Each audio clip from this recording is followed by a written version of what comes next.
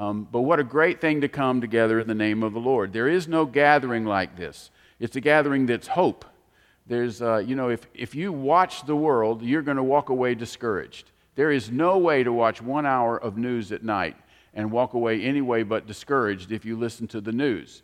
You just can't. It's just incredible how discouraging the world is. But there is no way to be with the Lord and walk away with anything but hope. And we have hope because we're with Him. And as Irene prayed, He promised never to leave us nor forsake us. He will always be with us. And He's always yearning to be with us. I always like to come home and look at Helen's face and see something that says, "I'm glad you're home." But it's a wonderful thing to see somebody's face and to be greeted. Do you know what I mean? Like, good to see you. The Lord is always saying, good to see you to us, every day, all the time. One biggest change in my life was to recognize that the first thing I needed to do when I got out of bed in the morning was to greet the Lord. Not think about the day's activities, but to greet the Lord. Because all the time I've been sleeping, the Lord's been thinking about today's activities. He's got that part settled. So when I wake up, I admit there is one clear thought that I have to get straight, and that is, what day is it? I do that first, okay? But then greet the Lord. Greet the Lord. Say, thank you for being here. Thank you for being with me. And welcome Him. If I walked around with you all day and you never said more than a few sentences to me, I would be crushed.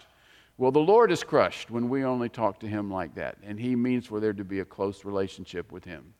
So it's so great to be with the people of the Lord where there is genuine hope. And there's genuine, not just a little bit of hope, but abounding hope. Today, I want to talk on Jesus had the heart of a servant. And this is going to be kind of 2 or 3 things that have to do with this. And the Lord has put a couple things on my heart. And as any of y'all who have ever spoken in front of a group know, which is everybody in here, you have an idea of what you want to talk about, and then you sit down and talk it over with the Lord, and He does some serious rearranging. Sometimes He rearranges it 99%. Do you know that feeling? Some of you know that feeling. You were headed one direction, and the Lord heads another direction. And last night I went upstairs, and I was putting the finishing touches over what I was going to share tonight, and the Lord just kind of sat down and said, I want you down on your knees and coming before me, and I'm going to talk to you about what you're going to share tomorrow. Well, it wasn't my outline, and I don't know if He gave due recognition to how much work I had put on that outline. So I'm going to share a couple of things today, but there are things that the Lord especially put on my heart. And the first one starts in Matthew, the 11th chapter, and the 28th through the 30th verse. And this is 3 verses that we are all very familiar with. I think one of the things that I want to say is we should never let familiarity be something that says, oh, I already know that. I already know that. And when I read this verse, you're going to go, yes, I've heard that one 50 times. It's very important that we hear John 3:16 1,000 times. It's very important that we hear common verses that we know many, many times. These are words that came from Jesus. And Jesus said, the words that I speak to you are spirit and life. The words that I speak to you are spirit and life. You go, well, how does that happen? I don't know how that happens, but it happens. The words that Jesus speaks are spirit and life. In Isaiah, He says, the word that I put forth will not come back to me void. It cannot return to me void, but it accomplishes that which I please in the thing whereto I sent it. I don't know if you've had children. If you've had children and you've asked them to go do something, you would rejoice inside if they accomplished the thing whereto you pleased in the place whereto you sent them. It would really cause great rejoicing inside. And the Lord said His word only accomplishes the thing He purposes, and it accomplishes that purpose in the thing He sent it to. It cannot fail. So the enemy will come in quickly and say, oh, you know that verse, you learned that one in grammar school, so you don't need to pay attention to that. It's not whether we've learned it in our head, it's whether the Lord has put it into our heart and we are walking it. And I'm still not walking this verse as well as I really need to. This verse says, come unto me, all ye who are weary and heavy laden, and I will give you rest. Take my yoke upon you and learn from me, for I am gentle and humble in heart, and you will find rest for your souls. For my yoke is easy and my burden is light. And I want to highlight several parts of this verse just to start with. The first thing is that Jesus is always saying, come. Jesus never delays nor pushes you away or surely says you don't have an appointment. He never says that. He is not like the doctor nor the dentist, and he is certainly not like a lawyer. Okay. He does not charge by the hour. He is always saying, come. He is always saying, come. One of my great memories of childhood, my mom opening her arms and extending out a welcome for me to come. It was just a great symbol. I loved climbing into my mom's lap. No matter what the problems of the world were, when I was in my mom's lap, they were okay. I hope you had a mother like that, but if you didn't, God is even better than that mother. He is always saying, come. He's not saying you didn't pass the test, and so you have to go away until you are worth my time. This is what the world does all the time. But Jesus says, come. And he goes to everyone and says, come. And every day of our lives, Jesus is saying, come to us. Every single day, he is saying, come. And then he said, I want you to come to me, especially those who are weary and heavy laden. Now, weary and heavy laden means different things to different people. In this past December, we're doing some stuff at CDC, and it got very, very hectic. And I felt like for 2 weeks, Bob, I was running on fumes. You know, have you ever had your gas tank go down to empty and then go down to where you could see the empty sign because the arrow had gone that far below, and then where you could see the width of the needle between the needle and the empty sign? Y'all know what I'm talking about. You shouldn't do this, but if you do that, you recognize you're just running on very, very little. Well, I had been running on very, very little, and Jesus specifically said, I want you to come to me, all you who are weary and heavy laden. Think about how many days you've gotten up in your life and go, you can't get there from here. I can't do what's being asked of me today to accomplish. I can't do it. Actually, every day is like that in our life. We just don't recognize it. In Colossians 1, the Bible says that Jesus holds the universe together. Now, it's hard enough holding kids together, but he holds the universe together. And the universe, without Jesus holding it together, would not exist. He's holding all things together. Not only did he create them, they were created by him and for him, and he holds all things together. That's what it says of Jesus. So he says, come to me, you who are weary and heavy laden. Not you who are well prepared and know exactly how to do it, but you who are weary and heavy laden. And I will give you what? Now, we know the verse because we've seen it many years, and so we know the answer is rest. But most Christians read this verse as, come unto me, all ye who are weary and heavy laden, and I will give you more spiritual responsibilities so that you can do more things for me. And that's the way they live their life. They do not come to the Lord as peace and rest.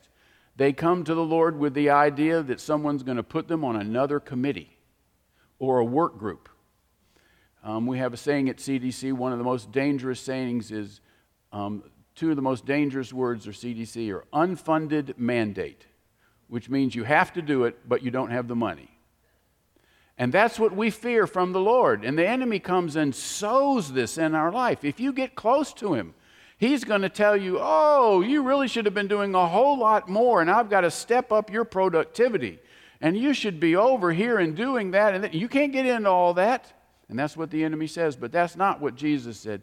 Jesus says that if you come to me, what you experience is rest.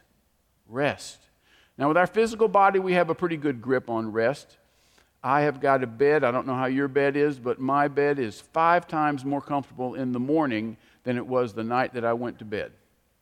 In the morning, you just wake up and it's perfectly acclimated to me. I don't know how it is, but my bed is just saying to me, don't get up. And often, I accommodate my bed and just say, okay. Do you know that feeling? I think some of you know that feeling. You got to have a good mattress, but it's a great feeling. That's rest, that relaxation feeling. Every once in a while at night, you're going to bed and you go, I don't know how we made it through the day, but you stretch your body out and you hit the pillow and you go, no one's asking me to do anything. And all of a sudden you have a physical rest. But Jesus gives you rest on every single level. Spiritual, soul, and body. He gives rest. And this call is him extending, saying, come to me and I will give you rest. We don't believe that in our heart. If we really believe that in our heart, we would be beating down the door to Jesus at 10 o'clock, 11 o'clock, 1 o'clock, 3 o'clock, 5 o'clock, all the time. But that's his nature. He gives us rest. And then he says, I want you to take my yoke upon you and learn from me. Now this is the intimate place that the Lord calls us. Not learn from religion, not learn from experience, not learn from anything else. I want you to learn from me. Now you say, yeah, but I can't have a direct conversation with the Lord where the Lord is absolutely directly dealing just with me. Yes, you can. Yes, we can. That's exactly the way he wants to do it. He is intimate just like that. And he says, take my yoke upon you, the thing that I'm bearing. Well, when I first heard that verse, I said, that's scary. You've got this big giant yoke. But the rest of that verse says, no, my yoke is easy and my burden is light.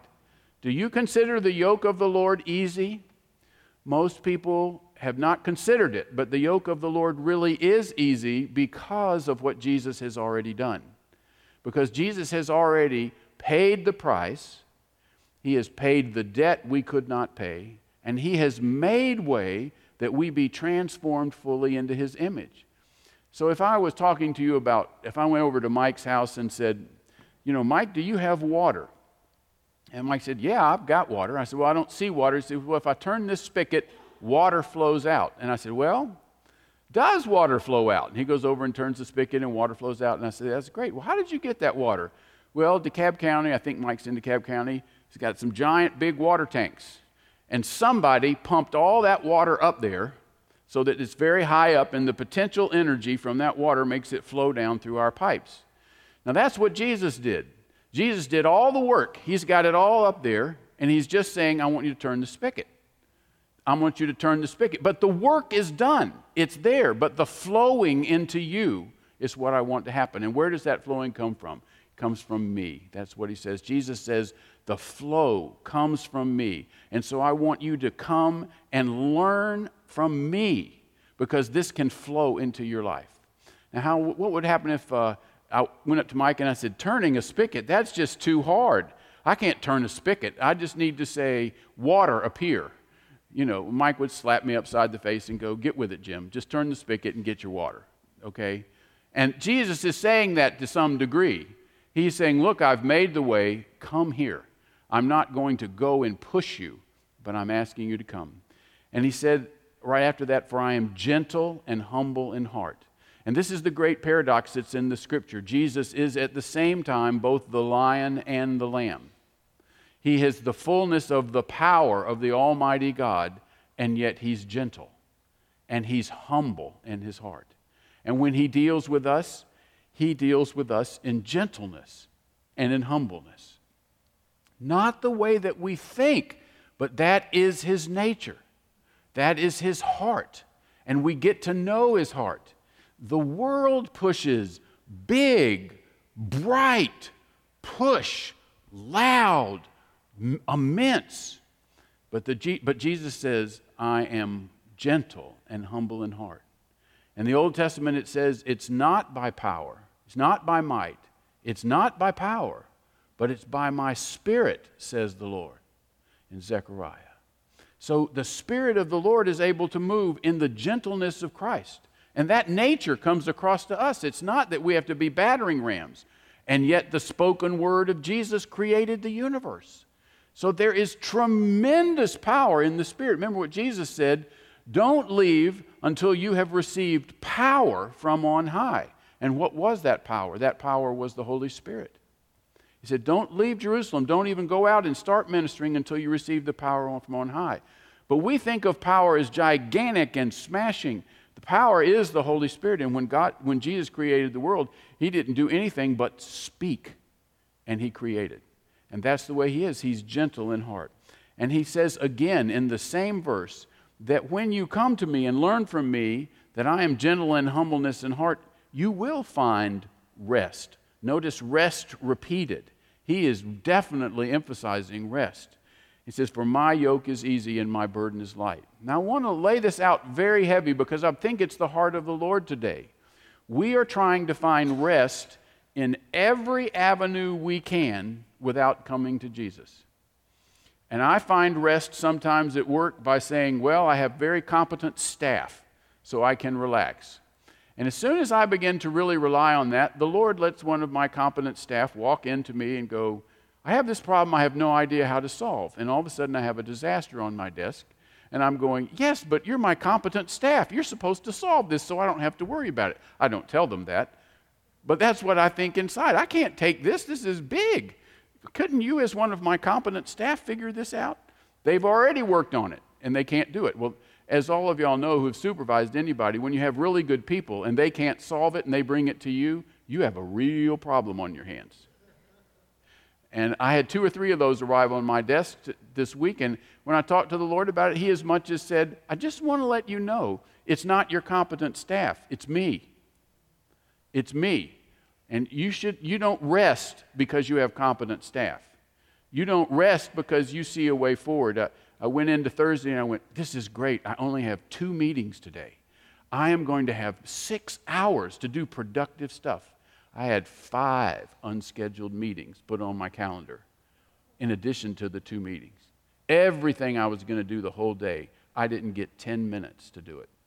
I didn't get 10 minutes. Furthermore, I won't tell you how I ate lunch. It would not be healthy. Okay? But I gobbled lunch down on the fly. But the Lord does not leave us in those moments. He is showing us, look, I'm holding all this together, but I don't want you to think that your perception of how well you are in control is the main driver of the rest and relaxation and the peace in your life. It is not.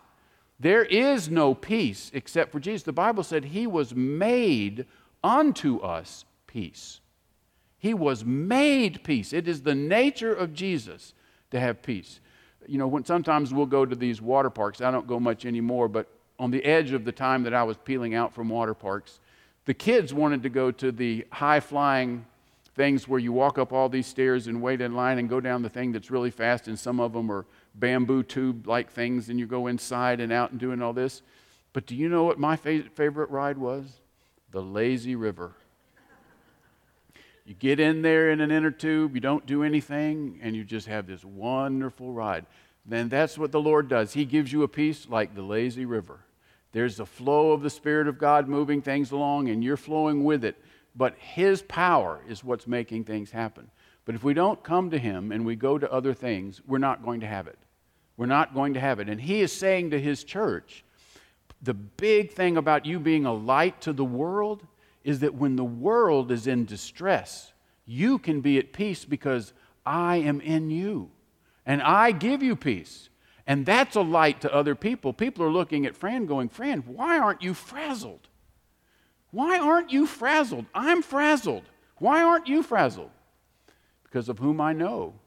Because who walks with me, who holds my hand, who said, I will never leave you nor forsake you, but I will be with you always, even until the end of the age. That's the reason I'm not frazzled. Do you know how much of a witness that is? That is a tremendous witness. Just to be unfrazzled in life. Now, as I say that, I go, crud, I was frazzled twice this week I know of, and that's a bad witness. Yeah, but the Lord will bring you on. He'll get rid of that. He'll help that out. He'll move us onward and upward. Paul said, I press on to the high calling of Christ Jesus. But I press upward to the high calling. I'm not looking behind. I'm pressing upward to the high calling. One of the hardest things for us to do in heaven is going to be to look in Jesus' face and remember all the sins that we did and look in His eyes and go, He doesn't know. He doesn't remember them. He forgave them. We don't receive forgiveness. God gives absolute forgiveness. When God forgives our sins, it is as if they never happened in His eyes. But not to us, because we have the enemy sitting right beside us saying, Sasha, you were much less than God wanted you to be, and don't you remember these things? And God's holding this account. They're angels writing this down, Sasha. You know, da-da-da-da-da. Because the enemy always wants our eyes to be on the rears, on the back. But that's not what God says. He says to look forward. Paul says, I am pressing forward to high calling. I am not looking back. How many times in our life do we look back and said, man, if I had just done college better, Why did I take that course in the summer? That was a stupid thing. Man, if I had just done this. Oh, if I had just done this. And Jesus is saying, I want you to take all of the if I had just done's and bury them. And just don't even go in that grave anymore, because he's taking you from now to a wonderful place. So this is talked about in the Psalms, and we know this verse in the Psalms. It says in Psalm 91, 1 through 4, I will say to the Lord, my refuge, he who dwells in the secret place of the Most High will abide in the shadow of the Almighty. I will say to the Lord, my refuge and my fortress, my God in whom I trust. For it is he who delivers you from the snare of the trapper and from the deadly pestilence.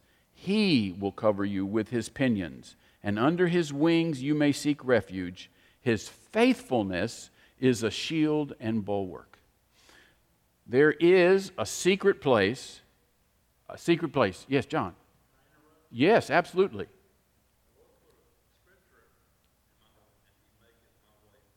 And that is Psalm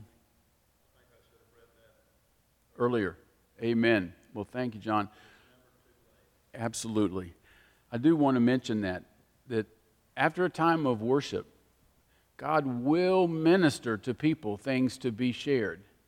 And I'm going to say this over and over and over, but if you have a scripture, something like that with John, or if you've got a word, absolutely share it. Don't sit back and go, well, things need to go on, or Candy sang 7 songs, so we're behind and we can't do this. None of that. No. If you have a word or anything that the Lord's put on your heart, that's absolutely fine. And we've shared before, if you think you have a word and you have something to say and you open your mouth and you go, oh, it's not there, that's fine. It's fine to stand up and say, I think I've got something from the Lord, and then go, well, on second thought, I don't think I do, and sit down. That's fine. That's perfect. That is not a problem. If you think you've got something to share from the Lord, go ahead and move. You're in a place where people will love and hug you more than any other place you're going to find. And this is how we nurture and grow one another. And we are to minister one to another. It says that we're to minister one to another, that we mold each other into the fullness of the stature of Christ in Ephesians 4. So that's the purpose of body ministry, that we minister to one another. So I'm going to say that every week, and John, thank you for that. But if the Lord lays something on you, we can take 2 hours and just take it, because if the Lord teaches through his body, that's what he's doing. We do not have a schedule except the Spirit wills. That's our schedule. We'll set out in a path, but this isn't our church. This is Jesus' church. So thank you, John. Yes? Could you say what verse that was, John? 2 Samuel 22, 29 through 33. Okay, good. The whole chapter, 2 Samuel 22 is just excellent. Right. So in Psalm 91, he says that there is a secret place with the Most High. There is a secret place with the Most High. And when you dwell there, you are dwelling in the shadow of the Almighty, in the protection of the Almighty. And Jesus knew that there was a secret place. And Jesus had a secret place. And in the scripture, in Luke 5:16, it says, but Jesus himself would often slip away to the wilderness and pray. Well, if Jesus was the Son of God, why does he need to slip away to the wilderness and pray? You know, he should kind of just be able to, this is me talking, he should just kind of be able to say, well, I have this communion with God. God and the Father and I are one, and so, you know, I don't need to go do this special stuff that everybody else does. But Jesus took special time and slipped away from the crowds to pray. Now, Jesus did not have a smartphone. He did not have a smartphone, and he still slipped away.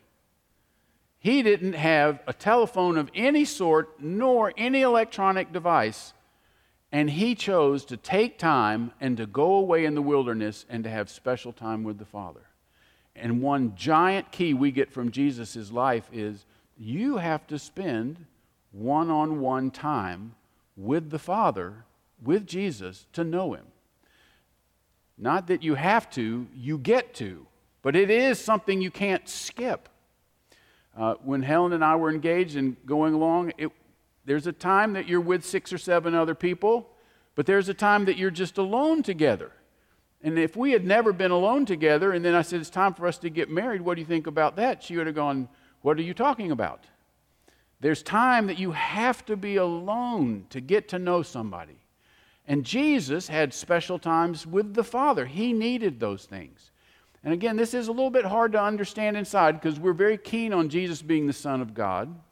But the Scripture refers to him half the time as the Son of Man. And the Bible says that he was tempted in every respect as we are. He experienced temptation just like me and you. And as the Son of Man, he experienced life just like we did. And he needed to go out and have communion with the Father. When Jesus went to Gethsemane, it used to bother me that Jesus would go in the garden and pray, is there any way I can skip going to the cross? I didn't like that verse because I was going, wait a second, you're not supposed to pray to skip it. You know this is the purpose you came for. How could you pray, could I skip this? But you see, Jesus was the Son of Man as well as the Son of God. He experienced everything we experienced. And if you give me an option like that, I tend to take options where I don't have to endure tremendous suffering. And when Jesus was looking at the cross, he knew he was not only going to have physical suffering, but that he was going to be separated fully from the Father because he was made to be sin. It says in 2 Corinthians 5:21. He was made to be sin, who knew no sin. And he would be entirely separated from the Father. And that's why Jesus said on the cross, Father, Father, why have you forsaken me?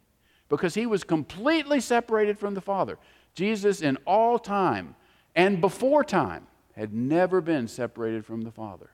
And that is the definition of hell, is complete separation from the Father. So when Jesus is talking, he says, it's important to come and spend this special time that you can come in.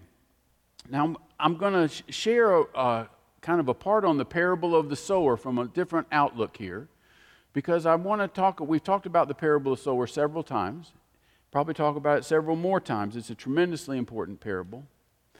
But I want to talk about it from this very important viewpoint, that Jesus is calling us, and he's calling us to an intimate time with him, to learn from him, not to learn from anything else. And the parable of the sower, I think we all know the parable of the sower. This is the seed sown that's the word of the kingdom.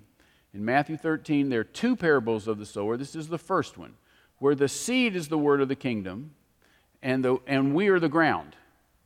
And so he says when he's interpreting it in Matthew 13, 18 through 23, he says, hear the parable of the sower. When anyone hears the word of the kingdom and does not understand it, the evil one comes and snatches away what has been sown in his heart. This is the one on whom seed was sown beside the road. The one on whom seed was sown in the rocky places, this is the man who hears the word and immediately receives it with joy. Yet he has no firm root in himself, but it is only temporary. And when affliction or persecution arises because of the word, immediately he falls away. And the one on whom seed was sown among the thorns, this is the man who hears the word, and the worries of the world and the deceitfulness of wealth choke the word, and it becomes unfruitful.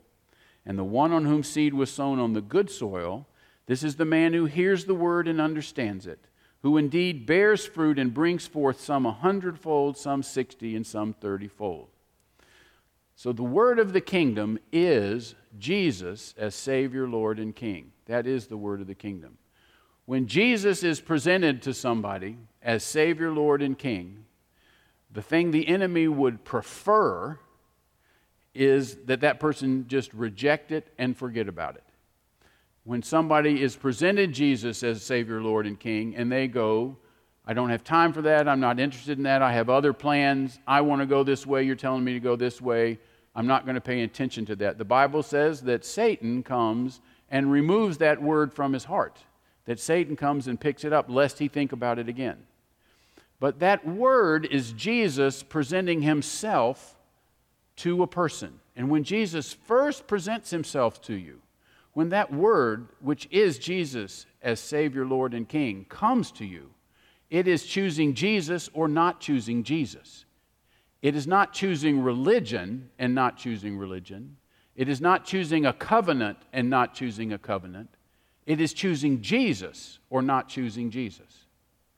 So when he was talking in Matthew 11 about how important it is to come to him, the call is to come to him. And the first part of this parable is when you have that first opportunity, if you choose to go another direction, the enemy comes in and pulls it away, so you'll have a hard time hearing that word again, hearing about Jesus again. The second phase, though, is the person who hears about Jesus and welcomes it with tremendous joy. And I think many people in this room have had this happen.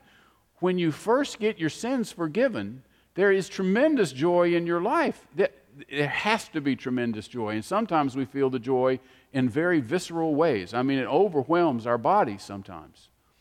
And this is true, and it's absolutely something that should happen.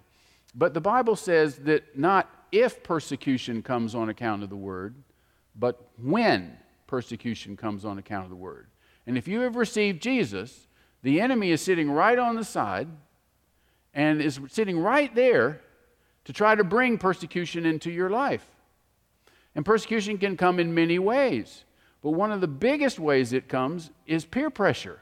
And people saying, "Oh, you're a Christian? You really believe that?" Being a Christian is for people who can't cope. That's for people who just need a crutch. You're a Christian? How did you get sucked into that? You hear that voice? That's what the world says.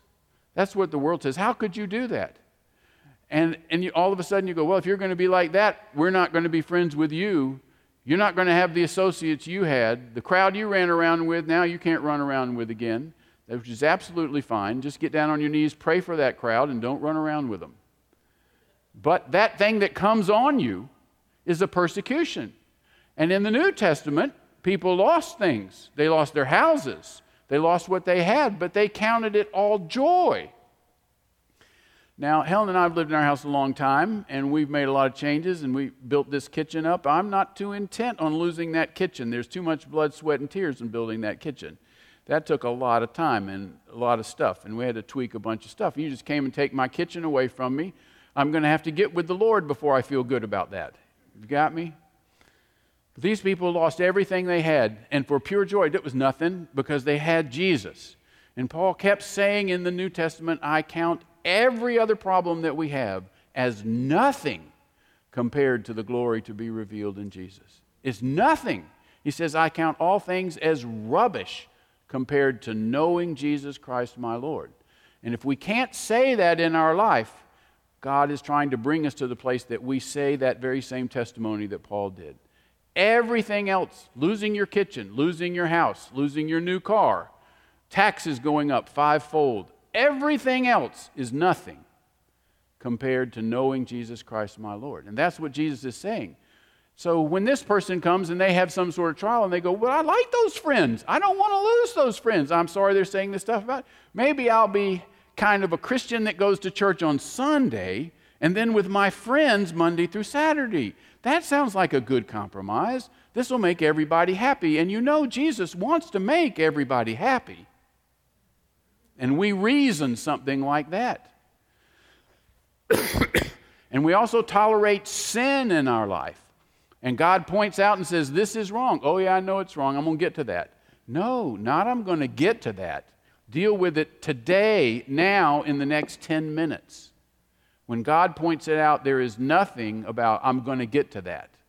Nothing, I'm going to put that on my Samsung notepad and deal with it within a month. No, when God points it out, it's to be dealt with.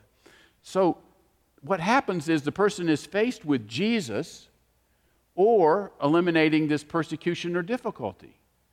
But what I want you to see is every single thing in life is choosing Jesus or choosing something else to replace Jesus. And so at this point in the life, what he said was, Jesus is standing there who is above all of these persecutions or difficulties, and Jesus says, I'm calling you to see I'm higher than those things. Or you can say, I don't like persecutions and difficulties. I don't like this. Watching a fellow on TV I really liked, he was sharing that in his church in Turkey that people had to walk 7 miles just to get to church. That's a long way. But people, when they walked the 7 miles, were singing because they were going to church. Do you see the difference? It's a tremendous thing. Well, I can't say that about myself. I need to be able to say that about myself. But that's what the Lord does. He is so wonderful that these things fade. But the third group of people, I think, is the one that's most relevant. I think looking at everybody here, most everybody's gone through those they've gone through them. I won't say without any trouble, but they've gone through them. We've made a commitment to the Lord. But then, in the last one, he said there are two things that are deceptions that cause you to choose things other than Jesus without saying, I'm not choosing Jesus. All right, so I'm going to say that again. These two deceptions cause you to choose things other than Jesus without declaring, I'm not choosing Jesus. And what are these two deceptions? Well, he says they are the worries of the world and the deceitfulness of riches. So the worries of the world is a complicated area, because if you listen to the world, they will say, well, there are a whole lot of things that you need to be worrying about if you are a responsible adult. Have you got that? If you're a responsible adult and you have 2 children and you're not worrying, you're an irresponsible adult. Because the definition of having 2 children is you should be worrying. Okay? And you'll see this everywhere. Well, where is your next meal coming from? What's going to happen if the earthquakes in Puerto Rico hit Atlanta? What's going to happen with just tons and tons of things? And as a responsible adult, you need to be dealing with all these things. And you go, oh yeah, and I got to be a responsible adult. And so what we take on ourselves is just exactly what Jesus wants to take off of us. And we take all these things on and say, somehow I've got to control and assure and optimize and be continually at work on this all the time, because I can't handle all that's dealt on me, and I really need to try to help other people handle theirs. And oh gosh, how will I ever make it through? And then another person comes up to you and go, I hear you saying, oh gosh, how will I ever make it through all the time? Is that what Jesus does? And that's not what Jesus does. Jesus said, if you come to me, I will give you rest. Has nothing to do with whether the worries of the world are real or not. We do have to have a meal next week. These are things that we know, but Jesus said in Matthew 6:33, he said, but seek first the kingdom of God, which is Jesus, and all these other things will be provided. But we don't seek first the kingdom of God. We seek the kingdom of God sometimes. But you can't seek the kingdom of God sometimes. You have to seek the kingdom of God first, so that we bring it to Him first. Well, this is what the secret place of the Most High is all about. I'm not in this alone. I'm in this with Jesus. He's inside of me. Paul said, don't you know that Jesus lives in you? Jesus lives in me. If it comes at me and Jesus. I am never alone in this. If it's something that the world is telling me I got to worry about, Jesus has to worry about it. My job, the work, it says in John 6, is to believe in Him whom He has sent.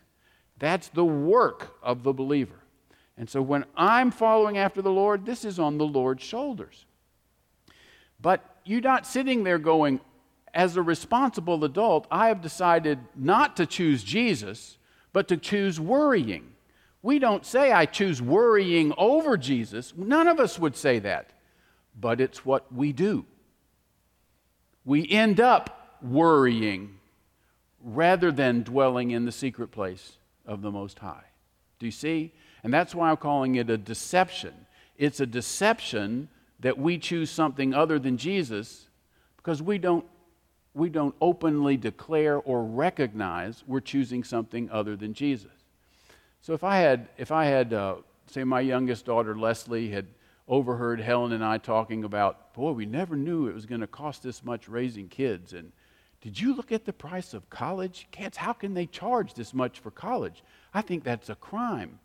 And Leslie goes back to her bedroom and is thinking about it. And the next morning she gets up at breakfast and walks in and says, I know money's hard and I really appreciate everything y'all are doing. And Leslie's 5 years old. And she said, so I've decided that I'm going to fast 4 days a week so that I can lower the cost of maintaining me as a child. And what would we say to her? Don't even think like that. We have got that covered. It pains me that you are going and thinking like that. You are my little girl. How can you think like that? Well, you and Mom were talking. No. Don't think like that. God does that 100-fold more. how is it that you could worry? Don't you know me? That I am for you. I am with you. I am in you. And you put your eyes on these worries. Remember Peter on the water. Peter was sitting in the boat. Now, I have a lot of respect for Peter. I look at those other disciples. Nobody walked on water. You know? Peter got out. He looked at the Lord and did what could not be done, which is to walk on the water. He looked at the Lord and walked on the water. But then the Bible says he became aware of the wind and the waves. And he put his eyes where? Not on the Lord, but on the wind and the waves. As soon as he put his eyes on the wind and waves, what happened to him? He sank. Now, this is what I thought Jesus was going to say. I thought Jesus was going to come up to him and go, Peter, of the 12, you were the one that stepped out. Congratulations on that. Peter, you looked at me and did things you could never do. You walked in places that would otherwise scare people, and you did that because your eyes are on me. Congratulations on that. I appreciate that. And this small setback we have of you sinking is okay because my hand is here to pick you up, and you're going to get better and better in the future. That's what I wanted Jesus to say. But do you know what Jesus said? Oh, ye of little faith. Ooh, stingaroo, isn't it? That little faith, because he would look at these problems and worry about the problems. Do you know what Jesus says to us when we look at the worries in our life? He says, oh, ye of little faith, I'm here. I'm here. I'm bidding you come. Don't you know worries can't overcome me? So the enemy, do you see how deceptive, though? He gets our eyes and our hope and our joy and our peace over here onto worries. And we didn't choose to leave Jesus, but we did leave Jesus. Do you see? And so this is a deception. So all of this comes down to, are you coming to Jesus into the secret place of the Most High? Or are you not for some other reason, either by choice or by deception? So the second deception is the deceitfulness of riches. The deceitfulness of riches is deceitful. Most of the time I grew up, I thought if I just had 50% more money than I have right now, things would work, I'll be happy. Long time I believed that. I really enjoyed this billionaire who came on the radio, not millionaire, billionaire, came on the radio. I loved what he said. He said, those people who say if you have plenty of money, you'll be happy, don't have plenty of money because it gives you no happiness. But if you don't have it, you think if I can just get there, that's where it is. The reason I haven't got happiness is it's so doggone hard to get there. But other people have gotten there, but I'm going to try. I'm going to pick myself up by my bootstraps today and do better than I did last year. We're going to get that happiness. And it's deception. It's a deception. Jesus said a man's life does not consist of the possession of things. And the reason that he said that is that a man's life does not consist of the possession of things. He's trying to tell us, don't fall for that. The whole lust of the eyes is that exact same deception. But what I want us to see is we don't make a choice and say, Jesus is over here, I'm going to go for material things over here and drop Jesus. We try to merge it all together and not think we're dropping Jesus, but we are dropping Jesus. Because what we're saying is these things bring happiness, and what Jesus said is that He came that we have life and have it more abundantly. And you can't turn to Jesus and say, you're abundant life, and I'm pursuing riches over here to get abundant life. You can't do that, and yet we do it. But we don't talk that way to Jesus. We just kind of default over and try to make this happen. If you're ever supervising people, they'll take on a whole lot of things. They can handle change in a lot of ways. You start touching their salary, and you got people showing up in your office. Do y'all know what I'm talking about? Some of you got to know what I'm talking about. You can fiddle with things, but don't touch my money. You can say we got to, work a different way, have teams to do this. We can do all that, but don't start touching my salary. It's a sensitive thing. Because we have this innate thing that Jesus is trying to free us from, where we believe the deceitfulness, that we believe riches will bring happiness.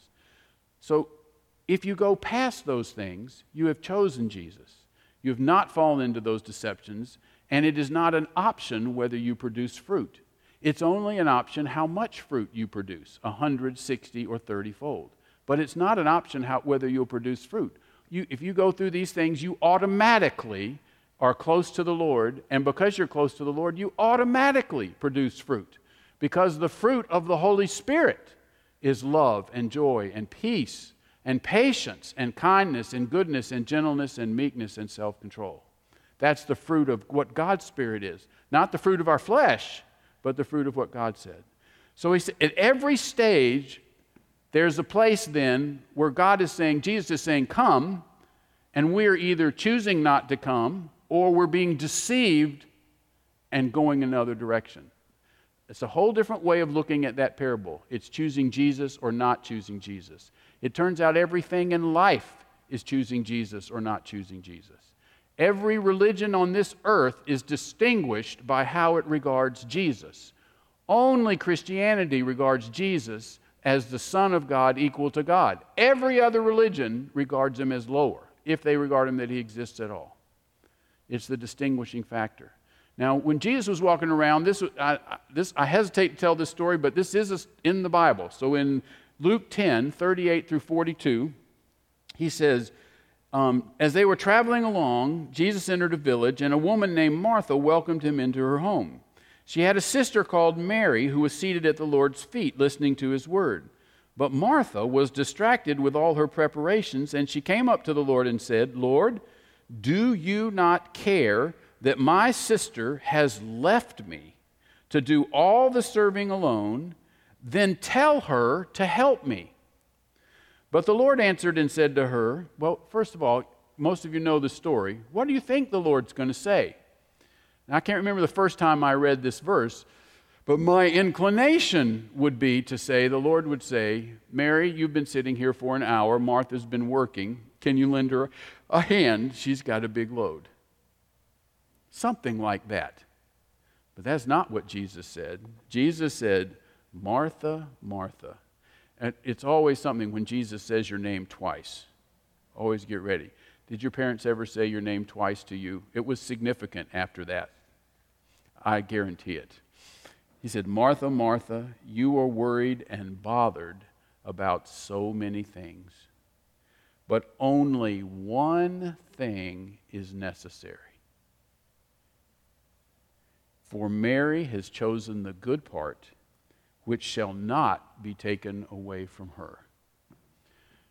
Well, it's not the way I would have written the story. I had other endings. Mary, you go do it. Martha can sit down for a while. She gets a turn. Do you see? But what Jesus said was striking. Only one thing is necessary.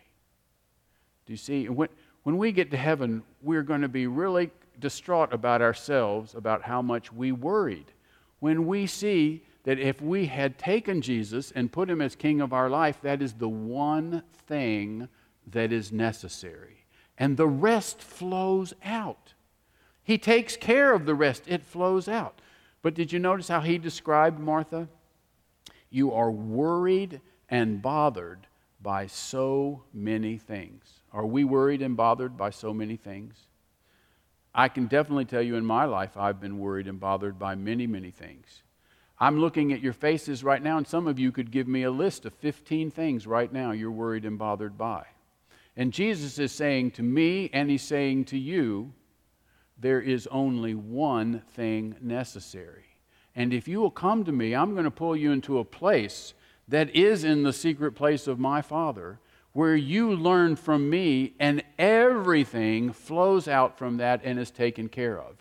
It has nothing to do with whether you see how it will be, and that will be the thing. Martha, Martha, you are bothered and worried about so many things. Where I work, I keep some scripture verses right below my monitor, because I'm on the computer a bunch, and so I keep several scripture verses there that are maybe scripture verses I've had difficulty remembering or something I want to memorize. I'm going to put this one there. Martha, Martha, you are worried worried and bothered by so many things. And I'm putting it there for me, because surely my tendency is to be worried and bothered by so many things. You know, when someone comes up and talks to you, if their voice is calm, you're calm. If their voice isn't calm, it produces agitation in you. Jane, what are we going to do? What happened? You know, I tell this about Helen, but it is definitely an epinephrine point for me in our house. At intermittent times, maybe twice a year, Helen will scream. A scream is incredibly non-communicative in terms of detail. You know, and what I found is it's usually a varmint of some sort. You know, it might just be a roach. A roach can evoke a scream. I had to learn that.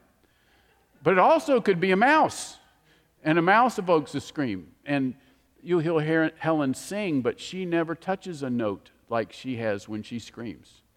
I mean, it's a high-pitched thing. I don't know. Her arm could be cut off. You don't know. And so when she's screaming, I have to stop whatever I'm doing and go straight to, not a common thing. Maybe, Helen, twice a year, something? Depends on how good the roach killer is. But, you know, she just doesn't like certain things, and those are my duties, to handle a couple of those things, mostly dealing with varmints, like I mentioned. But if somebody comes up to you and calmly says, you know, I'm looking at the door entryway, and best I can tell, I think there's a dead roach there, but as I approached, he seemed to move. I would appreciate if you'd take care of that. That's an entirely different approach than the blatant scream. Are you with me? I think y'all know what I'm saying. Okay, well, Jesus said, I'm going to put such a peace within you. I don't care what comes at you. Instead of looking at it, you're looking at me. You're looking at me. A lot of times in my life, it's been helpful to me to turn to the Lord as if He's standing there and saying, do you see that? Do you see that? And just to let Him know, I know He's there, because nothing comes in front of me that's not coming to Him. Well, this is a big deal. This is a huge deal. Now, you might say things, even when Jesus was alone and the disciples brought Him food. And in John 4:34, Jesus said, my food is to do the will of Him who sent me. Well, how can that be your food? It is His food. It transcends the physical. When you're doing the will of the Father, that is what sustains you. It's not an option, it is what sustains you. So when Jesus came, He came to do the will of the Father. Jesus came as the Son of Man, was faced with the exact same choice we have. He had the choice of to give Himself over to the Father's will or to pick out His own will and to go it that way. That's what Jesus had, that choice. The same as we have the choice to give ourselves to the Lord or not. And we have that choice every day. Sometimes we get that choice 2 or 3 times an hour. What happens to somebody if they walk up to you and, Cassie, they say, Cassie, you always, and then describe a bad thing? Or come up to you, I'm pick on Cassie and Mike because they're new and so that they get picked on. But or came up to Mike and said, Mike, you never listen. Those are strong words. As a matter of fact, if you're ever in couples counseling, one of the things they do is say, take the word always and never and don't use them. Don't use them ever. Just don't use them. But when someone says something like that, do you know what it means for you to bristle? You bristle, and Mike goes, what do you mean I never listen? I'm listening right now. I'm perfectly wide open to that insane remark you just made. Do you know? But you resist it. Do you see when that comes? You resist that because of the tone and people saying something and you know that's not true. But what if you were to sit there and go, okay, this person telling me I'm never listening is upset. I would like for them not to be upset. I'm going to do what it takes for them not to be upset. And not, look what you did to me. Because when your eyes are, what are you saying about me? You've attacked me. Jesus never responded to attacks on Him, but always thought about the attacker and how He could build up the attacker. Even on the cross, He said, Father, forgive them, for they know not what they do. Do you see that? So Jesus chose the will of the Father. not a small task. In Philippians 2, 5 through 11, the Scripture says, "Have this attitude in yourselves, which was also in Christ Jesus, who, although he existed in the form of God, did not regard equality with God as a thing to be grasped, but emptied himself, taking the form of a bondservant and being made in the likeness of men. Being found in appearance as a man, he humbled himself by becoming obedient to the point of death, even death on a cross. For this reason also God highly exalted him and bestowed on him the name which is above every name, so that at the name of Jesus every knee will bow, of those who are in heaven and earth and under the earth, and every tongue will confess that Jesus Christ is Lord, to the glory of God the Father." Now, Jesus was present before creation and was equal with God. We don't quite understand how that works, that Jesus, the Holy Spirit, and the Father can be equal, but that doesn't matter. They are equal. They are the one true God, but they existed before time. Now, Jack, we have horrible problems with existed before time. Okay, but time actually has a beginning. This is the cute part. And my question is, well, when? Well, wait a second. You see, time and space have a beginning. Time and space have not always been. This is why when Moses said, "Who shall I say sent me?" he said, "Tell him the great I am." If I told you I was the great I am, you'd wait 10 years, look at me in the grave, and go, "There's the great he was." Do you see? But God says he's the great I am. He transcends time and space. He created time and space. Now this is really cool because you see the Bible says God from the beginning intended on there being two creations. There was a creation and God knew this. These things blow your mind because it says that Jesus was the Lamb who was slain from the foundation of the world. And we go, no, he wasn't slain then. He was slain 33 BC or AD or something like that. That's when he was slain. What is this from the foundation of the world? No. God could see everything from the beginning. And he planned on there being a short creation and an indefinitely long, everlasting creation. And the short creation is only for the shortest time. It's just a squiggle of time that we're in. And then there is everlasting life. But for the short creation, he made enough time that we could get to know him and choose him. And choose him. And he made way that we would have way to choose him. And by our free will to say, "I want you." And by wanting him and believing in him, he knew he would from the beginning have to sacrifice his son Jesus. And Jesus knew from the beginning that he was going to have to go to the cross. He knew that man was going to fail. Satan did not slip into the garden. God permitted Satan in the garden for God's purposes. And there had to be a choice to choose God. Just like with me and Helen, you couldn't just say, well, we found a woman, she was 563, and your number was 6,422, and our computer matches that, and that's Helen, so you're married. No, that's not the way marriage works. And that's not the way it works with God. We are not robots.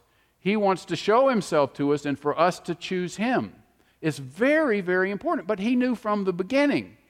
The Father, the Son, the Holy Spirit looked at the first creation and said it's going to be for a short time, but we want man to be able to fellowship with us. And for a short time, we're going to offer that opportunity, and then we're going to undo creation. And it says in Revelation that everything that is will be destroyed, and that God will make a new heaven and a new earth. And in this new heaven and new earth, there is no evil.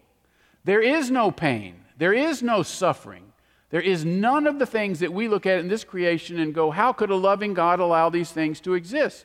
Well, a loving God has to allow these things to exist because he has to give us the option of choosing him or not choosing him. And the definition of evil is not choosing God. That's what evil is. It manifests itself in all sorts of acts. But evil is not choosing God. That's what evil is. So we have this for a short time, But then we have a new creation and there is no evil. There is no evil. Now, I'm personally bothered by the fact that there's no night. When am I going to sleep? Do you see how primitive I am on these things? But the Bible says that God and the sun will light heaven. How did they do that? I don't know how they do that. And there's no night, and you don't get tired. And the Bible says that we have a body that will be transformed to be like the body of his resurrection. What do we know about the body of his resurrection? The body of his resurrection could go through walls. It says the disciples were gathered together in one place and Jesus appeared in the midst of them. He can go through walls. But it says at the Sea of Galilee he went down and ate fish with them. He had a body that could go through walls and could eat fish. What happened to the fish when he went through the wall? Do you see? It's better than we're thinking. These little details get taken care of. And we will have a body transformed to be like his body. I want that body.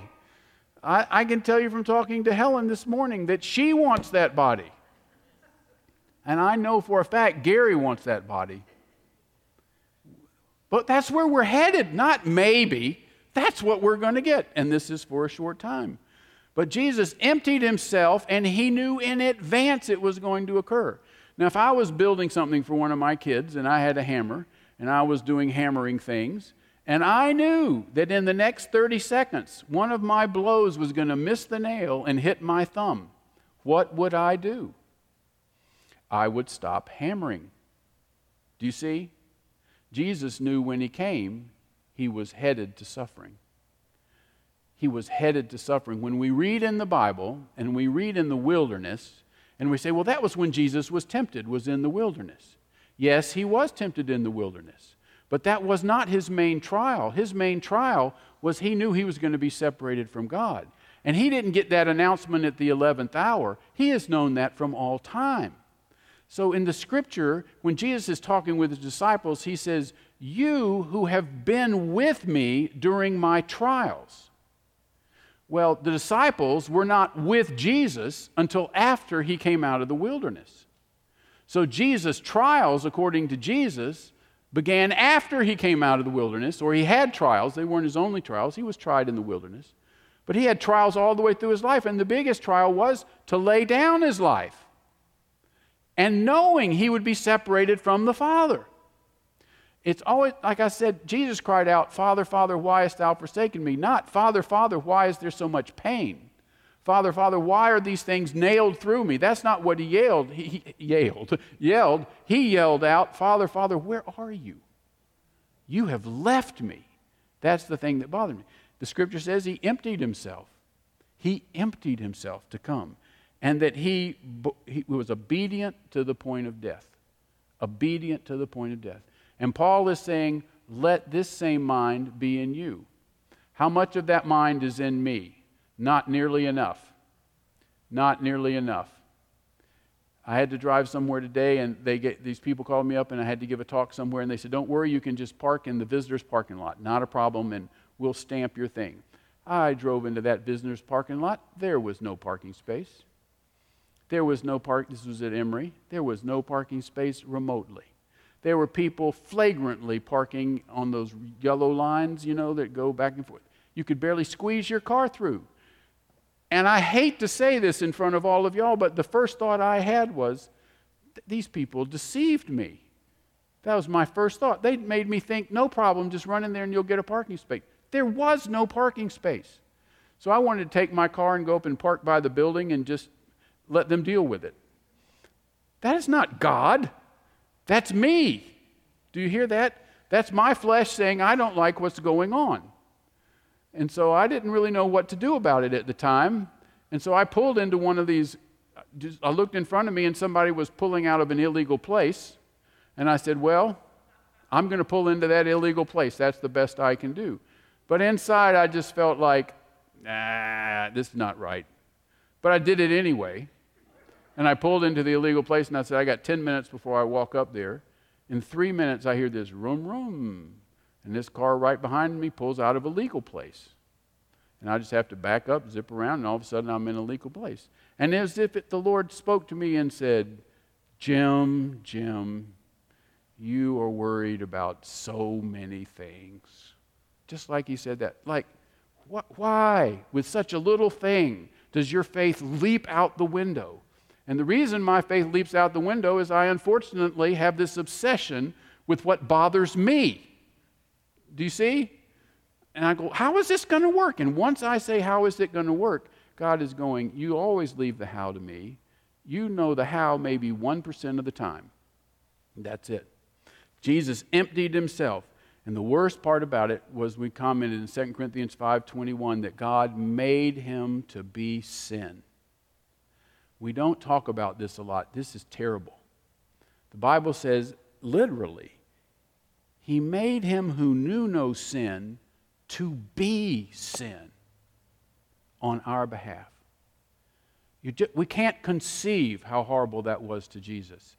We talk about him taking the sin upon his life, and we think about the physical suffering, but sin completely separated him from God and let him experience all the evil that there is on his body.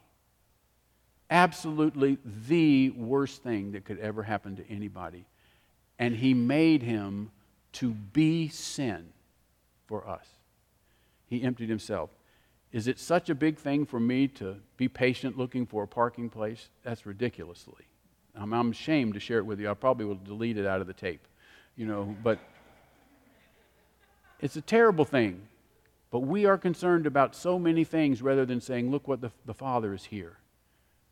The wings of the Almighty cover me. And this thing is blowing through. The pestilence is coming by. The hurricane is going this way, but the Father has me. And then I'm very close to the end here, in Matthew 20:25 through 28, Jesus called them to himself and said, the rulers of this world, the Gentile lords, rule it over them, and their great men exercise authority over them.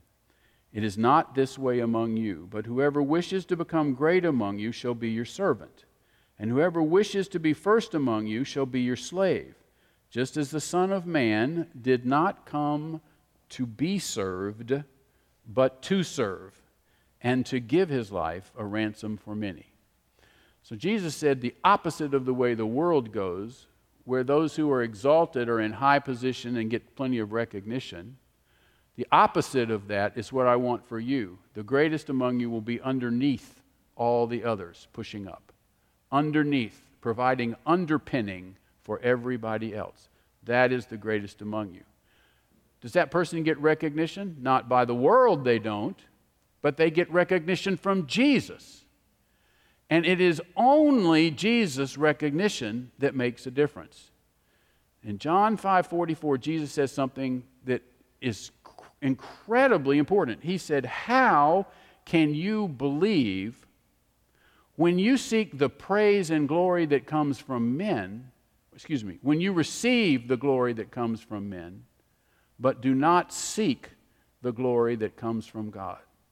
How can you believe when you seek after that glory from men rather than the glory that comes from God? And that's a rhetorical question. You cannot believe. If you live your life saying, I want glory from people, that is the pride of life, and you're going to miss God. And Jesus is saying, I want you to step into this secret place in the Most High, where it turns out that God turns out to be the most important. And it's what God thinks about it. Remember, John Holt told me a story where the Lord encouraged him to put a cross out on his front yard. And he didn't really know how to do it, but he knew it was the Lord doing it. And he put a cross out on his front yard. And I can't remember if it was a hurricane or a tornado, but anyway, it came through his whole neighborhood and ripped up every house and everybody on the front, back, left, right, and everything. Somehow, his yard and his house was spared. You don't know what the Lord's doing. The Lord is faithful. And getting the praise and glory of men is so small. We need just to let that go and say, this is what makes a difference. But if the Lord is not big to us, his glory that he wants to give to us is not big to us. The approval of the Lord is not big to us. It makes much more different what my cousin says. It makes much more difference what my neighbor says than what the Lord says. But he's saying we've got to be in that place, and that he came to serve and not to be served. And the other thing he said in John 6:38 was that he came not to do his own will, but the will of the Father. And surely one of the things that the Lord is encouraging us to be in is to know him and to know his will.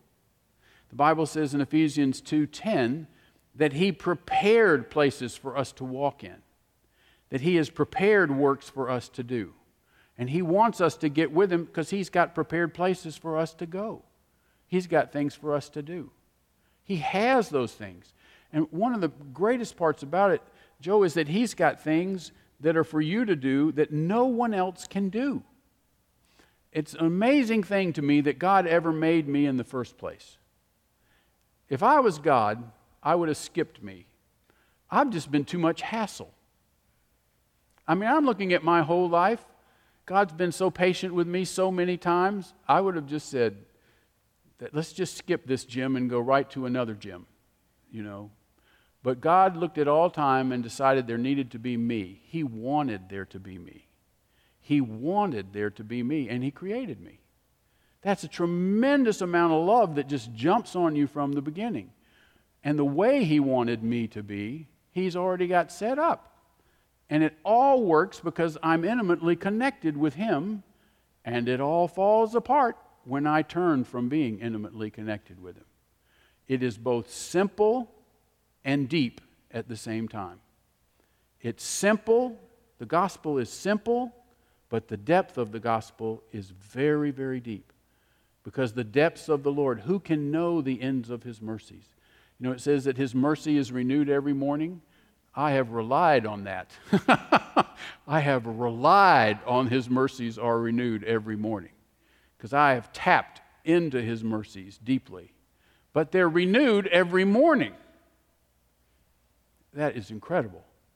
His mercies are renewed. So the call of the Lord is this. He is humble. He is always calling us to come. And when we learn of him, we learn of something completely different of the world. And what we learn is that he is so immensely valuable, all this other doesn't even matter. Martha, Martha. All of these others don't matter. There is really only one thing. This is incredible to think about, but I have not lived it the way I'm talking about it. There is only one thing. And through that one thing, following the Lord, the rest of these things flow. They just flow naturally. God's already got the Holy Spirit up in the water tower.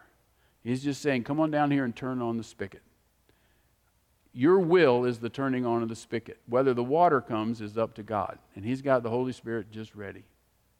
So he's calling to us. Well, this is a big deal in a Christian life. Most Christians don't live like this at all. This is not first base to them. But Jesus said it's absolutely fundamental. I'd like you to walk away, though, just thinking about Matthew 11, 28 through 30. Because we hear that verse all the time. But an encounter with Jesus should always produce rest. Rest. And if you're encountering the Lord and you're walking away not in rest, there's something wrong. And it may be sin in your life. It may be the way you're putting things to God. It may be you're boxing God in. It could be a lot of different things. But an encounter with the Lord produces rest. But Jesus turned to some people and said something, and this is kind of a stirring thing. I do want to mention this. In Luke 6, he said, "Why do you call me Lord, Lord, and do not do what I say?" Now, this is not something that I could share and be a popular pastor for sure. But listen to what Jesus said. Why do you call me Lord, Lord, and you don't do what I say? He said, the person who does what I say is like a man who builds his house on a firm foundation. The person who doesn't is like a man who builds his house on sand. But he said, why do you call me Lord, Lord, and you don't do what I say? And that's a word to us. Why do we call him Lord, Lord, and go, that was very interesting. I really believe that. I'm not going to do it, but I believe it. Can't do that with Jesus. He'll be all over you like white on rice. Why do you call me Lord, Lord, and don't do what I say? And what God is speaking to us a lot of times is just to say, you know what to do. I'm just asking you to do what you know what to do. You know to come to me. You know not to be like Martha. You know I'm the only thing, but you don't do it. And you have very good excuses when you rank your excuses with other people, but you don't have squat excuses when you look me in the eye. Why do you call me Lord, Lord, but you don't do what I say? Now, I'm saying those words 99% to me, because I find I see these things, and then I tend not to go the direction of the Lord, but I tend to comment people. And I'll just close on this one thing. The Lord got a hold of me about saying anything negative about people. Anything. And every once in a while, there were certain people I just couldn't talk about, because you can't say anything negative. So you just can't talk about them, because I couldn't think of anything positive to say. But I found in my life that the Lord jumped on me 8, 9, 10 times. And this is what I was doing. I was sharing with somebody else, we need to be praying for Mary Sue. Let me tell you what happened in Mary Sue's life. And then I would share something in Mary Sue's life, which was shocking. And he said, and people would look at that and go, whoa, gosh, we do need to be praying for her. She's got herself into a terrible mess. But the Lord got a hold of me and he said, the first part's good. We need to be praying for Mary Sue. Take the second part and delete it. Don't give them the juicy gossip details. Just don't. It's enough to say we need to be praying for Mary Sue. You can pray and lift somebody up. You do not need to know the juicy details, which then monopolize your thoughts afterwards. Not that we need to pray for her, but how did all that happen? And whose fault was this? And I'm not going to let my daughter do that, and whatever. But just don't do it. I'd say the Lord jumped on me 10, 15 times on that. And a lot of times, I know such good details. You know? And I'm not talking about lascivious things all the time, but just people who choose themselves and don't choose others. Just people who've been very inconsiderate, and it causes a burden on my life. And instead of praying for them and just praying for them, I'll come to my wife and say, let me tell you what happened. This happened here. This person was really inconsiderate. Because they were inconsiderate, I have a huge load on my life. And God said, delete, delete, delete, delete. Just skip that. Why are you saying that? Because I want Helen to think, oh, my husband, he's suffering, and what a great thing. That's what I want.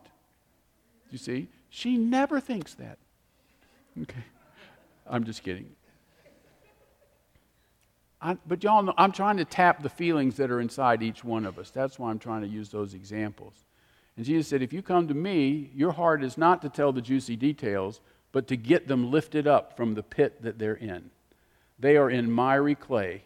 You need to help them get up and out of the miry clay. Do you see the difference? So in the Lord, there is always victory. This is still the good news of the kingdom. But He's calling us to be servants, to be humble, and to gather that servanthood and humbleness from being close to Him and learning from Him. Let's bow our heads.